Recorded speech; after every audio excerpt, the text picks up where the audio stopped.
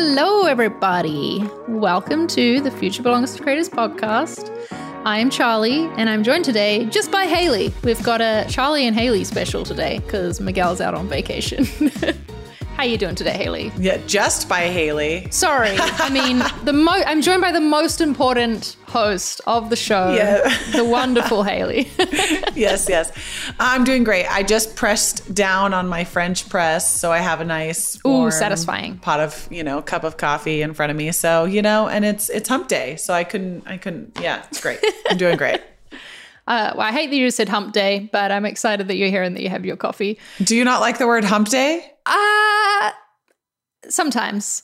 I don't know. I feel like I need to know more about this. Is that? I feel, to me, it invokes thoughts of like, people who are in the movie Office Space. It just feels like something that like cubicle workers say, like, oh, it's hump day, Okay, that's fair. That's my thoughts on that. That's fair. But today, we really enjoyed the episode we did, I think it was 2 episodes ago now, about the 1,000 True Fans, where all of your Future Belongs to Creators podcast hosts read an article and we discussed it. And it was fun. It was like a book club without having to read a whole book. Instead, you're just reading an article. Yes. So that's what we're doing today. We're going to discuss an article in The Economist that was titled The New Rules of the Creator Economy. But it's all about how platforms like social media platforms, but also things like Spotify are changing with this rise of creators and the rise of the creator economy. It's been really interesting to see, just the impact that creators can have.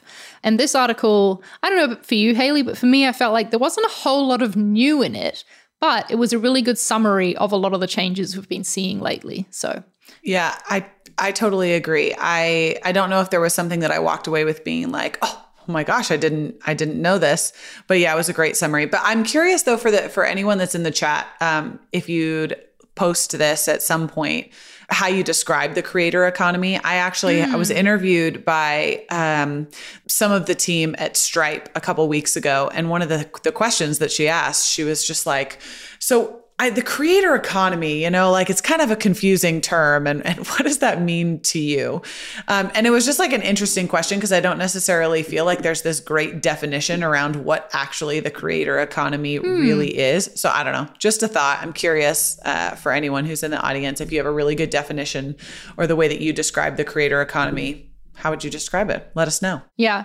And one thing I'll do right now is just post a link to the article in the chat. So if anyone watching didn't see my tweet before we went live, because I usually try and tweet about what our topic is going to be in advance, so you can come prepared and have done your homework if you want to. I'm still working on Twitter, so don't look to me for that. I know you are. I tagged you in the tweet, but you probably didn't see it.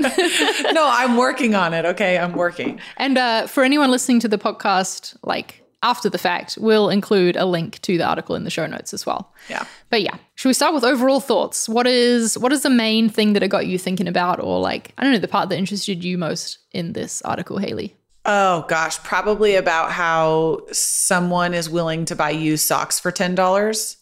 Oh yeah, okay. Maybe we should touch on the fact warn you before you click on it, that this article starts out by talking about a creator who basically caters to the desires of foot fetishists. Is that a word? Yes. Yeah. Yeah.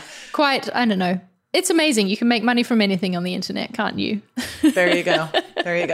No, to answer your question more seriously though, there's, I'll just read a very small excerpt where it says, in response, platforms that once paid little or nothing to creators are ponying up. Companies need to either offer some way to monetize that content on platform, or they'll just become a promotional hub where these people essentially advertise the content that they're monetizing on other platforms. And this came from Josh Constine of Signal Fire, another venture capital firm.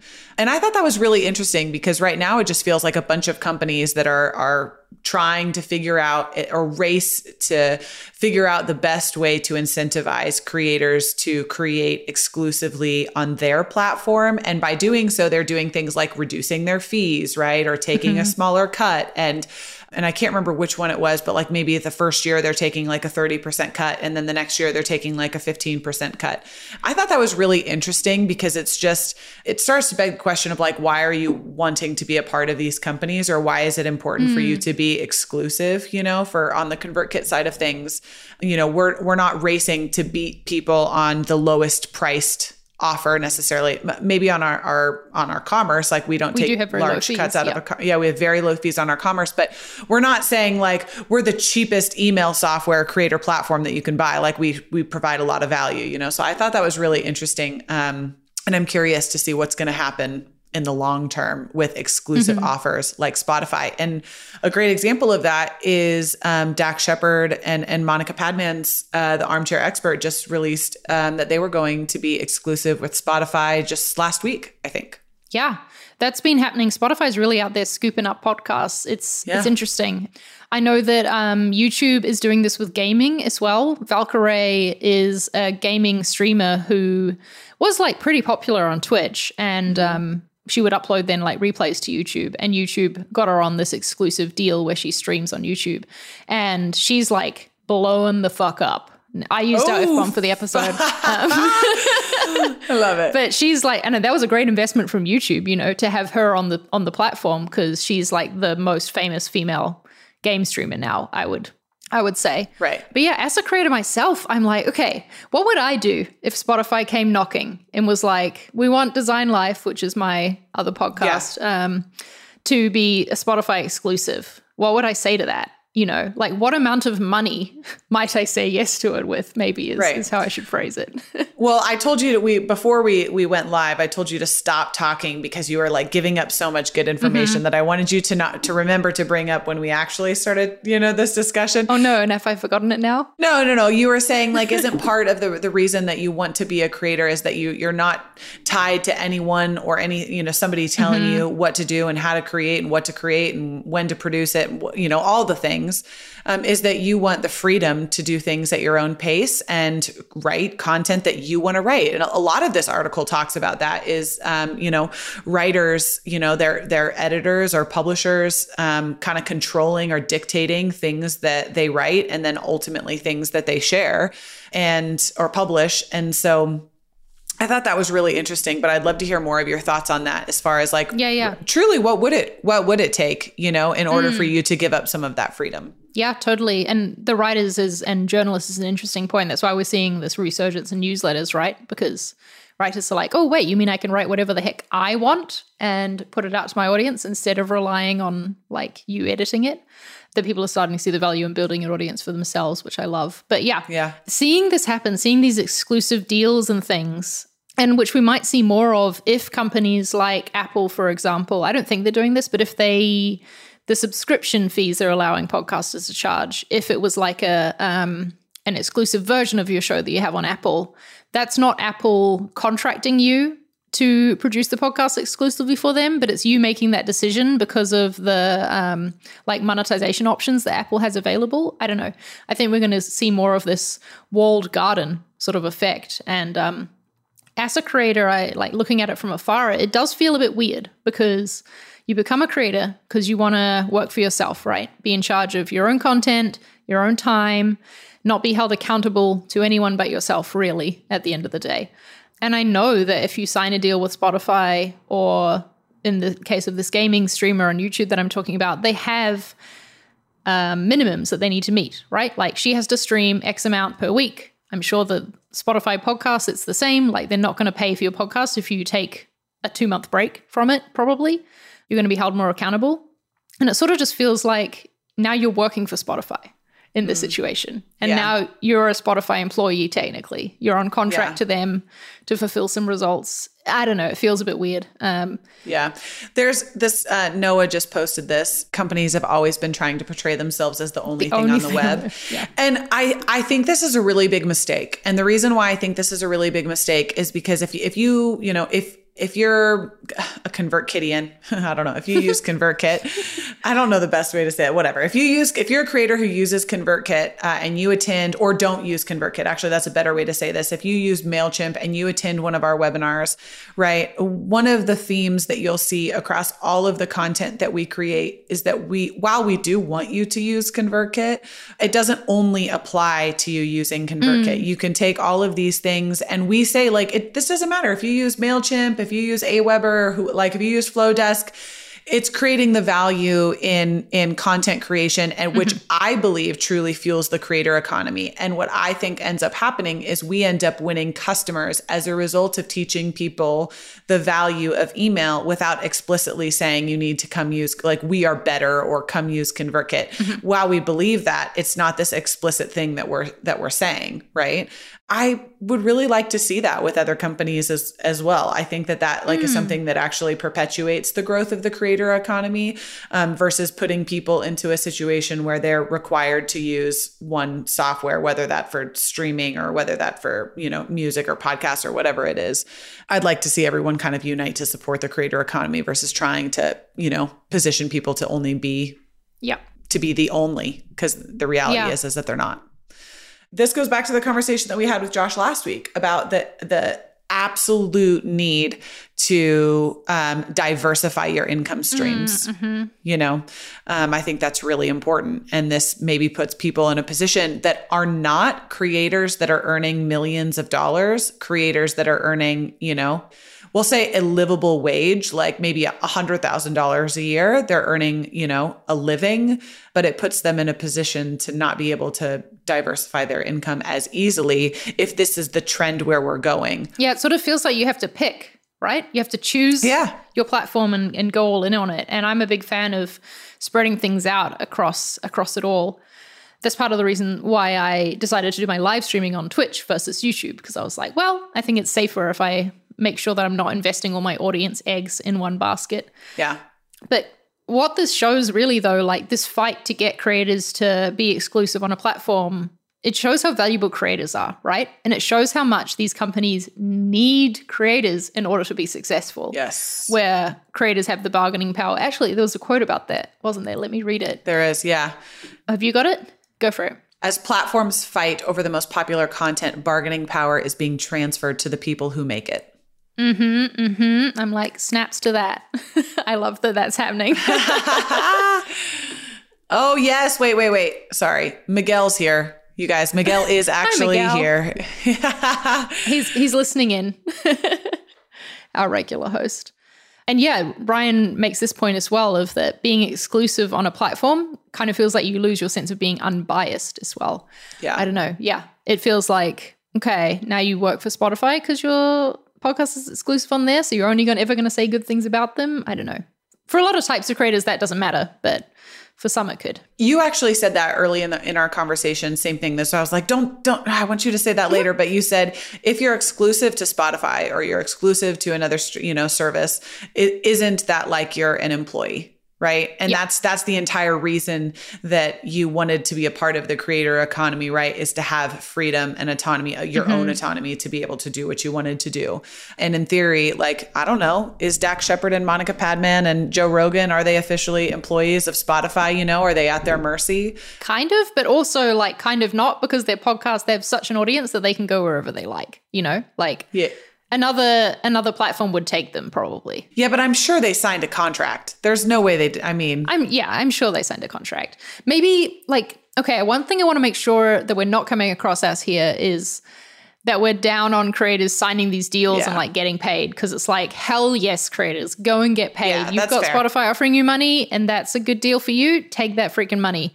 I guess I just want there to be a way for creators to earn a living without it having to be these exclusive contract deals as the path forward, Yeah.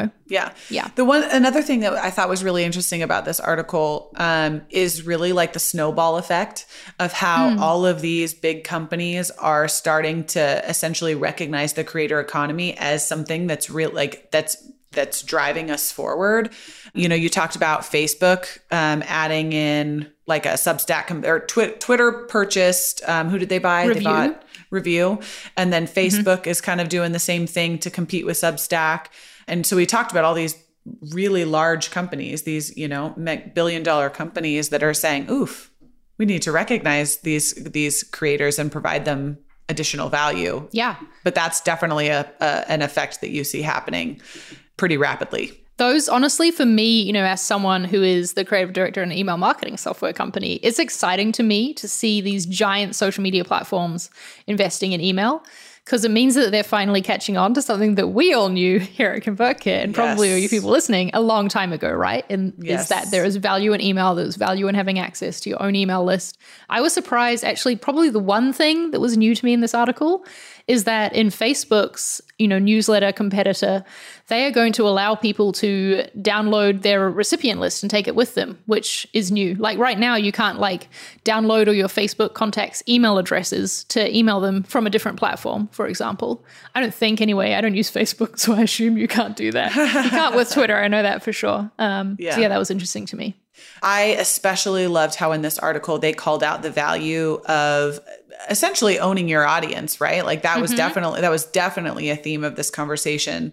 I'm really anxious to see how, like Facebook, how everyone else supports that long term that is not an email provider. If that is going to be the next thing, right? If that's going to come along with this. And we see this in the music space all the time, you know, where you have record labels who actually own the relationship, which is one of the reasons why we talk about musicians, it being so important that they, as the creator themselves, own their audience, right? Especially if they have a record label. So that way, should you choose to leave, you always, you have access to your audience. You're not cut off from your fans. Yeah, exactly. And Taylor Swift's, you know, been a huge proponent of owning all things, right? Like whether that be like your art, your music rights, your relationship with your fans. But I thought that was really interesting. And I really liked that specific call out, and specifically the call out to these creators being tied to this algorithm, right? Like you have these large companies that are controlling the algorithm, and then you have to change based on how they're presenting their content. That content creators like, you know, Charli D'Amelio, is that how you say her actual? It's D'Amelio. I think so. Yeah, Charli D'Amelio. Yeah.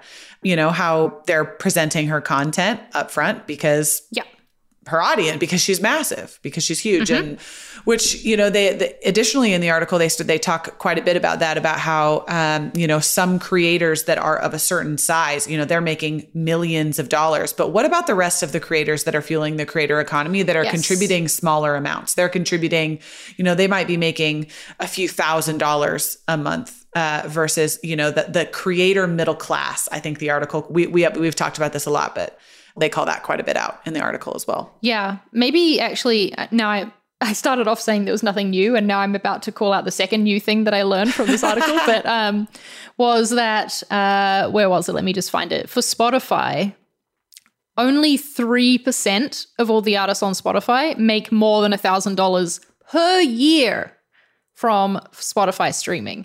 Yeah. 3%. I was like, that's a lot of musicians struggling to make it, you know? That's tough. And I'm not seeing their songs on my recommended playlists and things like that. I don't know if a solution to that, but it was surprising.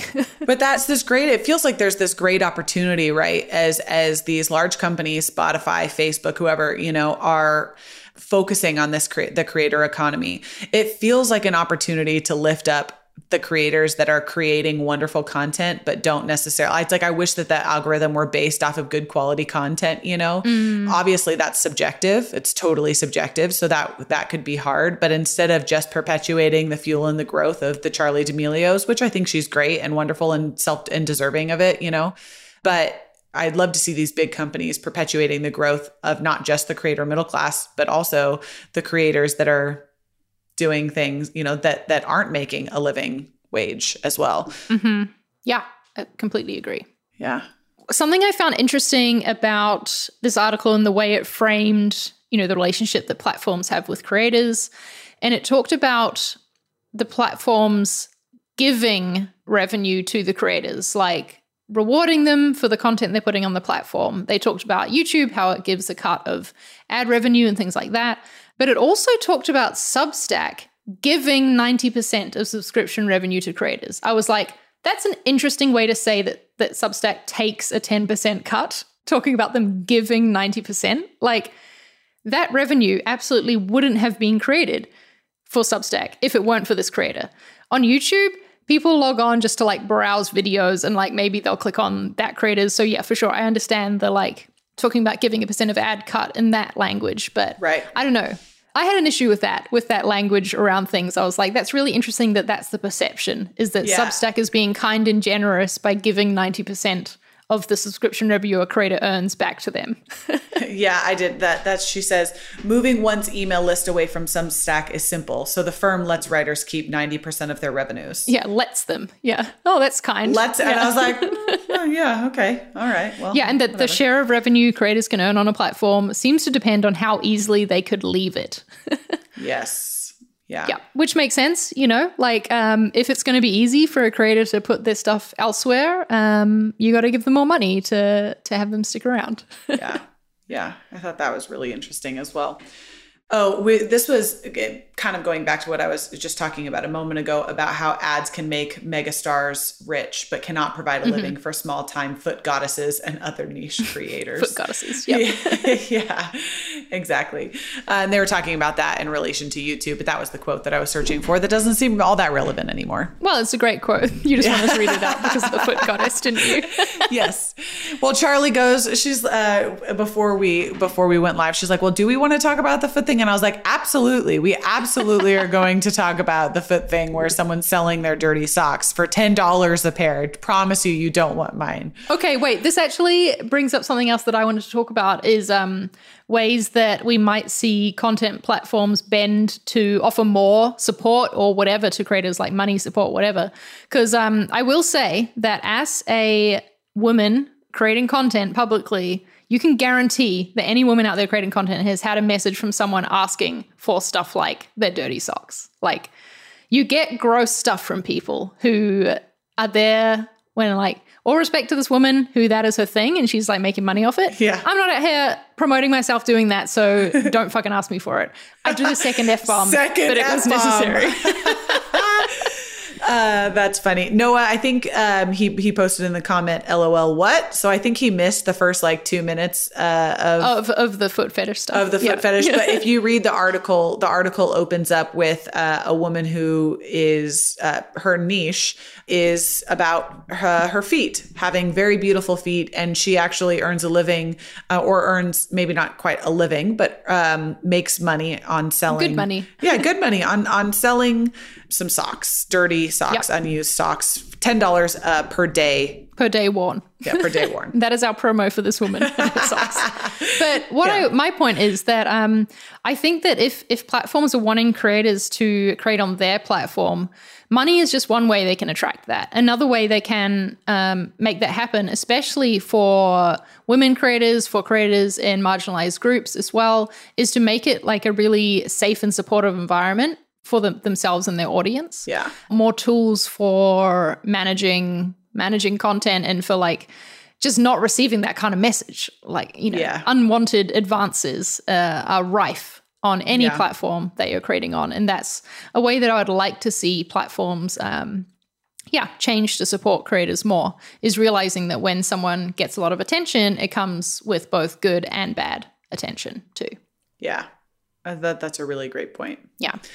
What else really stood out to you from this article? I really liked the point about celebrity and how that has changed. That's something that I've been thinking about for quite a while now, thinking like, I don't know if kids, in primary school or high school right now have like a favorite celebrity. They probably have a favorite creator, Yeah. And they talked about how Jennifer Aniston and her buddies were in people's sitting rooms for half an hour a week watching a Friends episode, but Charli D'Amelio is in their pockets all day long. Mm-hmm. And that's just a really great point, that we have this, creators are the new celebrities, right? They're not only the new economy, they're the new celebrity as well. Yeah.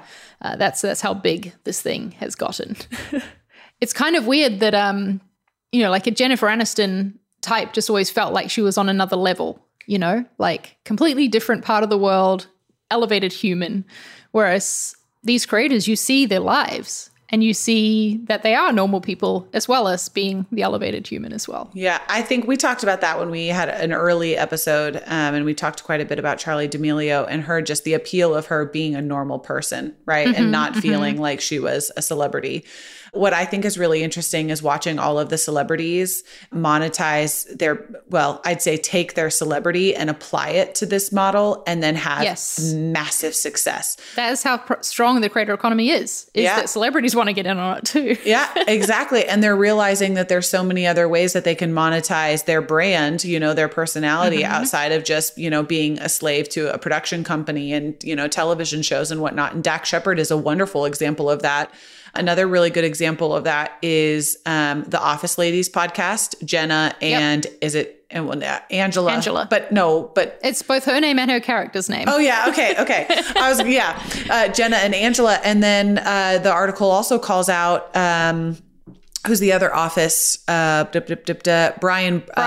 Baumgartner. Yeah, an actor on The Office, an American sitcom, was the top earner last year, making over $1 million on the platform Cameo. Right? Yeah, which I thought was really interesting because you have these celebrities, that are applying that to this model, and it's obviously working. Yep.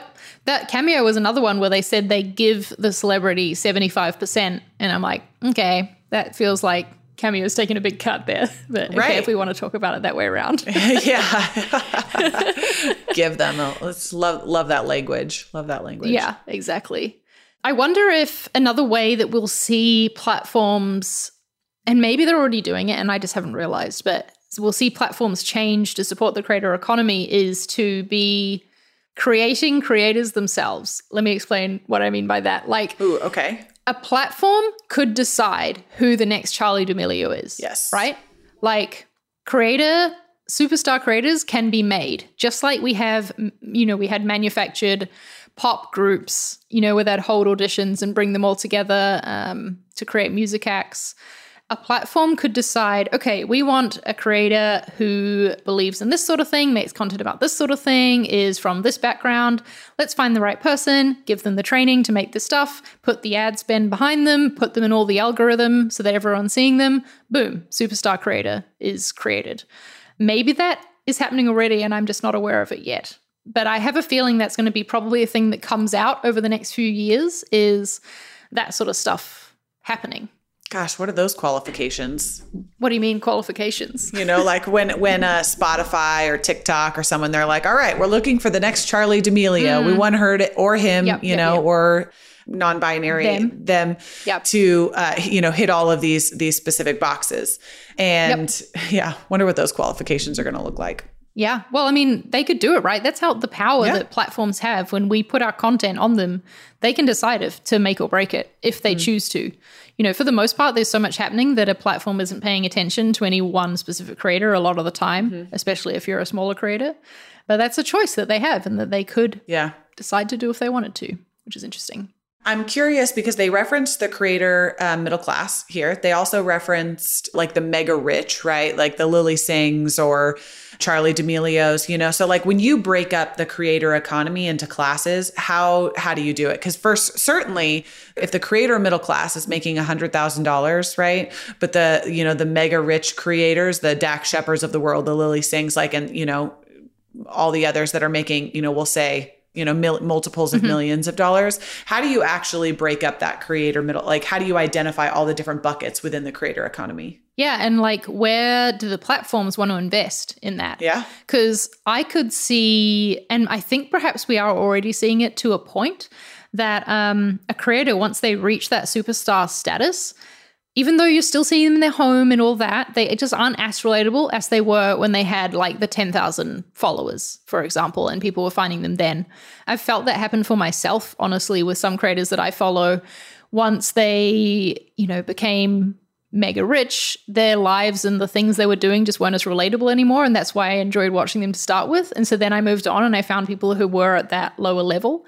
So it's sort of like a double-edged sword in a way. It's and I think that's what a lot of creators are trying to hold on to as they do reach that mega rich level. I don't think Dax Shepard is worried about this. I don't think he's worried about coming across as relatable or not, you know?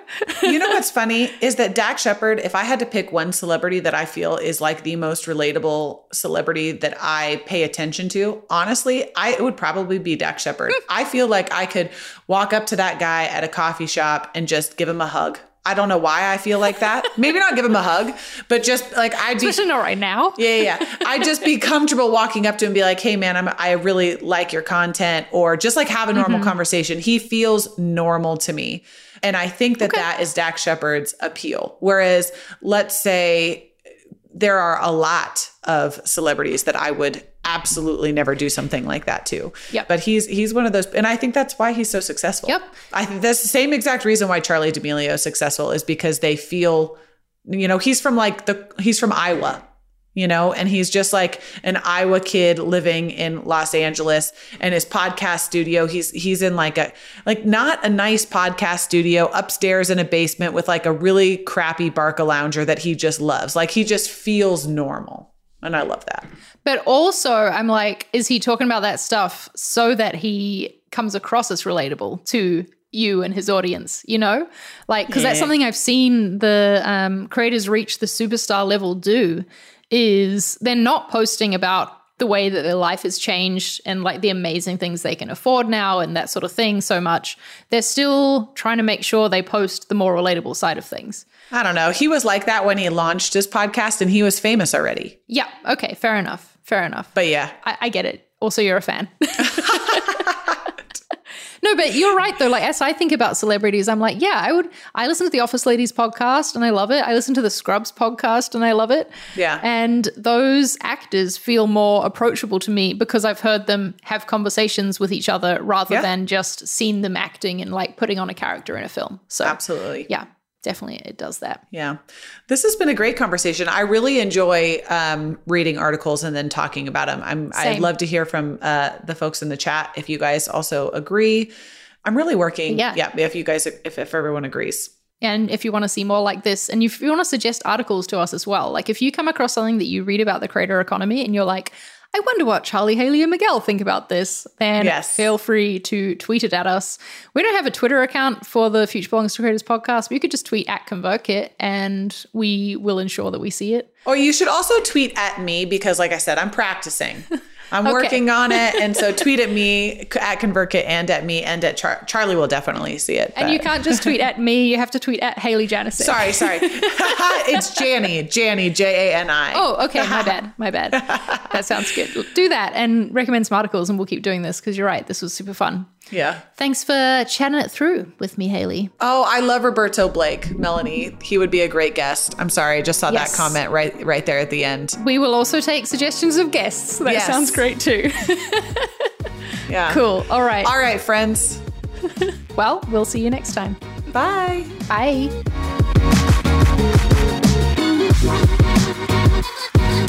Thanks for listening to this episode of The Future Belongs to Creators. If you enjoyed it, be sure to subscribe so that new episodes appear in your podcast feed every week. And while you're at it, leave us a review on Apple Podcasts. We'd love to hear what you think of the show. If you want to join us live for the next recording, you'll find us on ConvertKit's YouTube channel at youtube.com/ConvertKit every Wednesday at 12:30 Eastern. This show, like everything we do at ConvertKit, is made for creators by creators. We're on a mission to help creators like you earn a living online, and we make software that helps you build and connect with an audience of loyal fans. ConvertKit is the best way to launch or grow your next creative project. So to start building your audience, go to convertkit.com/free and create a free account. We're looking forward to helping you on your creator journey.